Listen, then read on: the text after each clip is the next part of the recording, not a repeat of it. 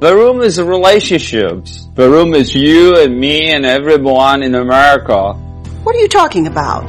The room is different cookie cutter from Hollywood. Yeah, man, you never know. People are very strange these days. What's going on? Welcome to The Room Minute, the podcast where we get obsessed with the cinematic classic The Room. 1 minute at a time. You have no idea what kind of trouble you're in here, do you? Why are you so hysterical? We always wanted people actually talk about it. I did not hit her. It's not true. It's bullshit. I did not hit her. I did not. Oh, hi, Mark. Oh, hi, Allison. Oh, hi, Rob. Oh, hi, listeners. We're here to talk about Minute 17, the slow prelude to more sex, part 2, in which Mark plays hard to get and then plays much less hard to get. I was going to say who wants to say what happens in this minute, but that's pretty much it. She pulls him out of the chair and then eventually gets him to stop fighting. Oh, hi. I was just, sorry, I was by earlier. Hi.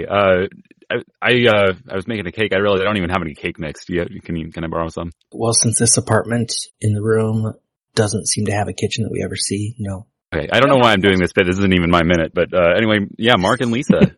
I guess we can, you're still talking about that. Yeah.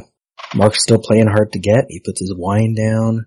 And Lisa gets, in the movie, she's a bit pushy, I would say. In the script, she's crying, so it's more like a sad begging. Yeah, she's, guilting him. Yeah. I need you, I love you, I don't want to get married. And then she says my favorite line, which is, I need you to make love to me. It's not a want, it's a need. I need you to make love to me. Yeah, she needs it. Yeah, I guess to make her feel better. But she loves him, I guess. So she's in love with him, and she needs him to make love to her. Is she in love? Or is she in, like... No. You can't love anyone. You can't love anyone. That's the whole thing. Yeah, right? The psychiatrist tells us that. So. Yeah, jumping ahead again. Yeah. But everything's gonna be fine, right? Everything's gonna be fine. Totally. That's what Mark tells her, which makes no sense as a response. It's just something that gets thrown in there every now and then in this. It's another line that's repeated pretty often, right? Just like, oh yeah, everything's gonna be fine. Yeah, your best friend's future wife just hit on you. Everything's going to be fine, I promise. She didn't even say anything wouldn't be. He says, I don't think so. Right. Everything's gonna be fine. And he just starts making out with her. But everything's going to be fine sounds more like a response to what she told her mother about, like, she's not sure about Johnny. It doesn't fit with what she's told him. It does seem like someone skipped a line, or there's a line missing. A couple lines, maybe. I haven't watched the whole thing through, but I'm pretty sure the ending of the movie is happy, so everything turns out fine. Oh, yeah, totally. Yeah. It's a happy ending, right? It's classic love story, ends with the wedding. Yeah. That's foreshadowing for just it's going to turn out okay. So they keep telling us, so. Everything's going to be fine. That means happy wedding at the end, and male-female relations are reified. It's perfect. It ends in a throuple. Well, that'd be great. What happens with Mark in that story, though? A lot of issues. I mean, she wouldn't be bored in that, I would hope. No. She'd realize that she's not bored because Johnny is what makes her life better. Johnny and Mark together as a throuple. They're best friends already, so it's pretty an easy jump to make. And then the occasional tryst with Denny. Yeah, Denny just hangs out eating apples. Well, he just likes to watch. He likes to watch and eat apples and make and bake things. Yeah. Lisa gets up. She pulls Mark to his feet and she puts his hand on her head, which in my notes I said is activating the deep-seated hypnosis programming she's been putting into him for years, obviously. So we were talking about hypnosis last minute, and it works. Like, this is the signal. That's why she keeps touching his face. She can't remember where she programmed it. So we've talked about why Lisa is doing this. She's bored. I think we can accept that. She's bored and she craves drama, so she's going to cheat on her boring husband. But why Mark sort of goes along with it at this point? Why do we think Mark is doing this? Is he just a horn dog, or does he have like some deep-seated sort of resentment of Johnny? At this point, we wouldn't know. We met Mark in their phone conversation and then this. So we know that he's busy. He's very busy. Yeah, he was busy yesterday. But he came over. Yeah. Yeah, I guess we don't really know anything about Mark at this point. No, we knew a little more in the script because we know that Johnny saved his life and it was because of Lisa, but we don't know the circumstances. But in the movie, we don't even get that much. Well, that was cut, I guess. Okay. He owes Lisa something, but we don't know what. He owes Lisa something? Is that? Yeah, she said you owe me one. You owe me one anyway. Oh yeah. Phone conversation. Owes her something. That's usually how you thank someone for saving your life, right? Yeah. It's 2 you owe me, kid. That's 2 you owe me, Junior. Actually, it's interesting. I'm looking back at the line. She didn't claim the owing for him coming over. It was for him talking right now on the phone. So I don't think he owes her anything anymore. It was, I want to talk right now. You owe me one anyway. He called her at some point and had to talk, and she was like, "Oh, I'm busy, but okay." Yeah. I owe you one. Then he had to do the same. It's a pretty small. That's a small stakes exchange. I like that. But you owe little things. It's much easier to pay. Yeah. Like you owe me a phone conversation. Okay. I can do that. Sure. It's infatuation. But that still doesn't tell us why Mark goes along with it. Has he been jealous for the past 5 to 7 years or however long it was he's been Johnny's best friend? Johnny's my best friend. Possibly. He just has morals. The way it could have been played, if the actors had been better directed, it could have been, if they played it really heightened and she was crying and like, it could have made more sense. Like, okay, if you're I don't want you to hurt yourself, or if you're in like I'll do whatever you want to just sort of get you through this. But that's not quite, it plays as more manipulative, and it's kind of clearly manipulative. So it seems odd for him to make that choice. Yeah. And as scripted, she is crying. And so it's a little more of that, but yeah, that could have made more sense a little bit, but then somewhere between writing that script and directing the scene, Tommy changed his mind. He just didn't feel like getting that high and getting that emotional level for this movie at this point. Maybe he had her film like this perfect scene where she's crying and it's sad, and then it makes sense that Mark is with her. He's like, no, now we might feel bad for Lisa, and I don't want that. She's the villain. Exactly. Yeah. They don't want her to be sympathetic. They don't want her to be a sympathetic character. They want her to be the fat, evil villain. Well, and I just noticed this is minute 17, which means Tommy Wiseau also knows his film structure. Because minute 17 is generally where you get the moment that defines what the film is about. So you nailed that part. Yeah. It's all about how we portray Lisa. And so he made the more villainous take be the one he used. Because that's the point. Lisa's the bad guy. Johnny's the good guy. Mark is the tool that she will use. Mark is the hot tool. He is hot. He still looks good. God, it's better looking. Mm-hmm. Like Lisa looks so dated. She looks like she's sort of going for it just looks very early 2000s, whereas Mark is like, okay, I can play anywhere. I don't know. He looks a little more contemporary to me somehow. Yeah. He rocks that beard. Yeah, he still looks basically the same now. Yeah, that's just his look. It's simpler for men in a lot of ways. Looks don't change quite as much. Yeah, and his fashion choices don't get overrun as easily. Mm-hmm. Now, he does give in fairly quickly once he's on his feet, but that's kind of the classic way you do it in like a romantic comedy, if that's for that, is that once they're close and she kisses him, the fight's over. Because a theater teacher once told me if you get that close to someone, you have to kiss them or kill them. Yeah.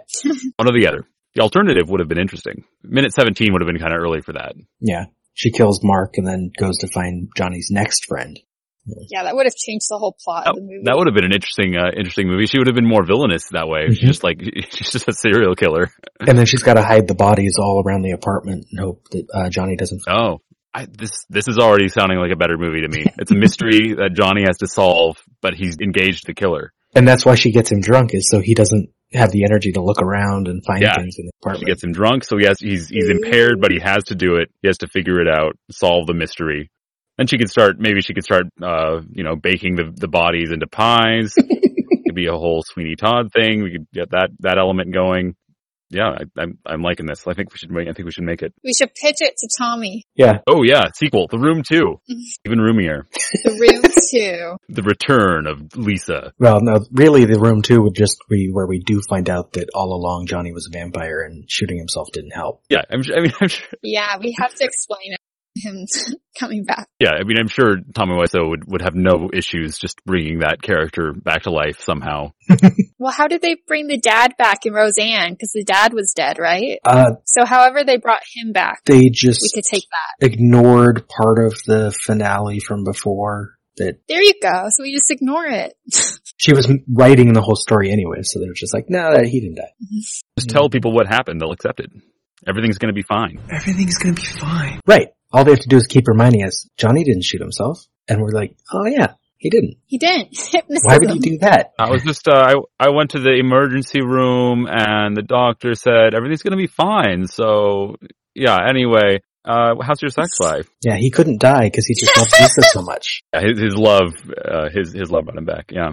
So this minute is a little bit bare bones. I thought I'd bring up. We'll talk about a different movie in the next minute. Spoiler alert! But I was going to bring up. Have you seen Retro Puppet Master or heard of it? Yes, because Greg Sestero's in it.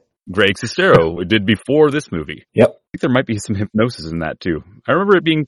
It was, and while he was friends with Tommy Wiseau, and Tommy was a little jealous that he got a lead role in a movie. Yeah, I can imagine. He was the lead doing a French accent. Weirdly, while his accent comes across as weird, that's how he sort of talks, or used to talk, because his mother's French. Oh, weird. I didn't know that. And so he's going for a genuine French accent, but I think possibly it's so genuine we don't believe it, because it's a specific French accent. Yeah, I remember when I saw it, I was like, oh, this actually surprisingly sounds pretty good, considering it's Greg Sestero. Well, in the Puppet Master movies, go back and forth from scene to scene on being super entertaining and kind of boring. Yeah, I had low expectations for sure, but I was like, oh, Greg Sestero is actually not doing bad in this. I'm pretty sure I saw Retro Puppet Master when it first was released too, but then I watched it again. Humble brag. Here, getting into this. I used to rent all the Full Moon movies. Awesome. With my sisters. So I respect that very, very much. Now, notes from a midnight screening. Notes from a midnight screening. Once again, this is going to be a lot of negative stuff about Lisa, because what else are you going to do? Because Lisa's a big fat. When Mark says, I'm leaving now, you got to scream, yeah, because good. And right in the middle of her begging, I don't want to get married anymore. I don't love Johnny.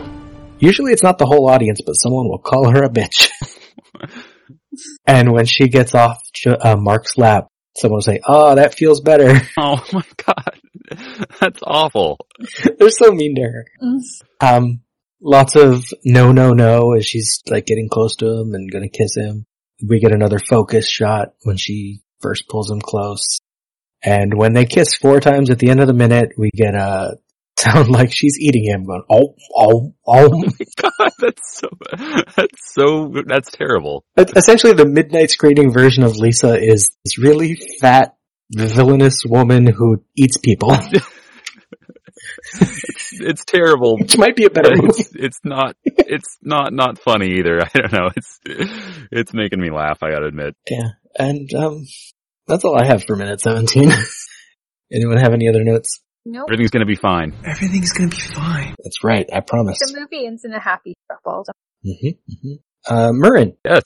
Where can the listeners hear more from you? Well, since I talked about Point Break Minute last time, that is over. Next, I will be starting up The Cast and the Furious with Jonathan Howell of Minute Impossible.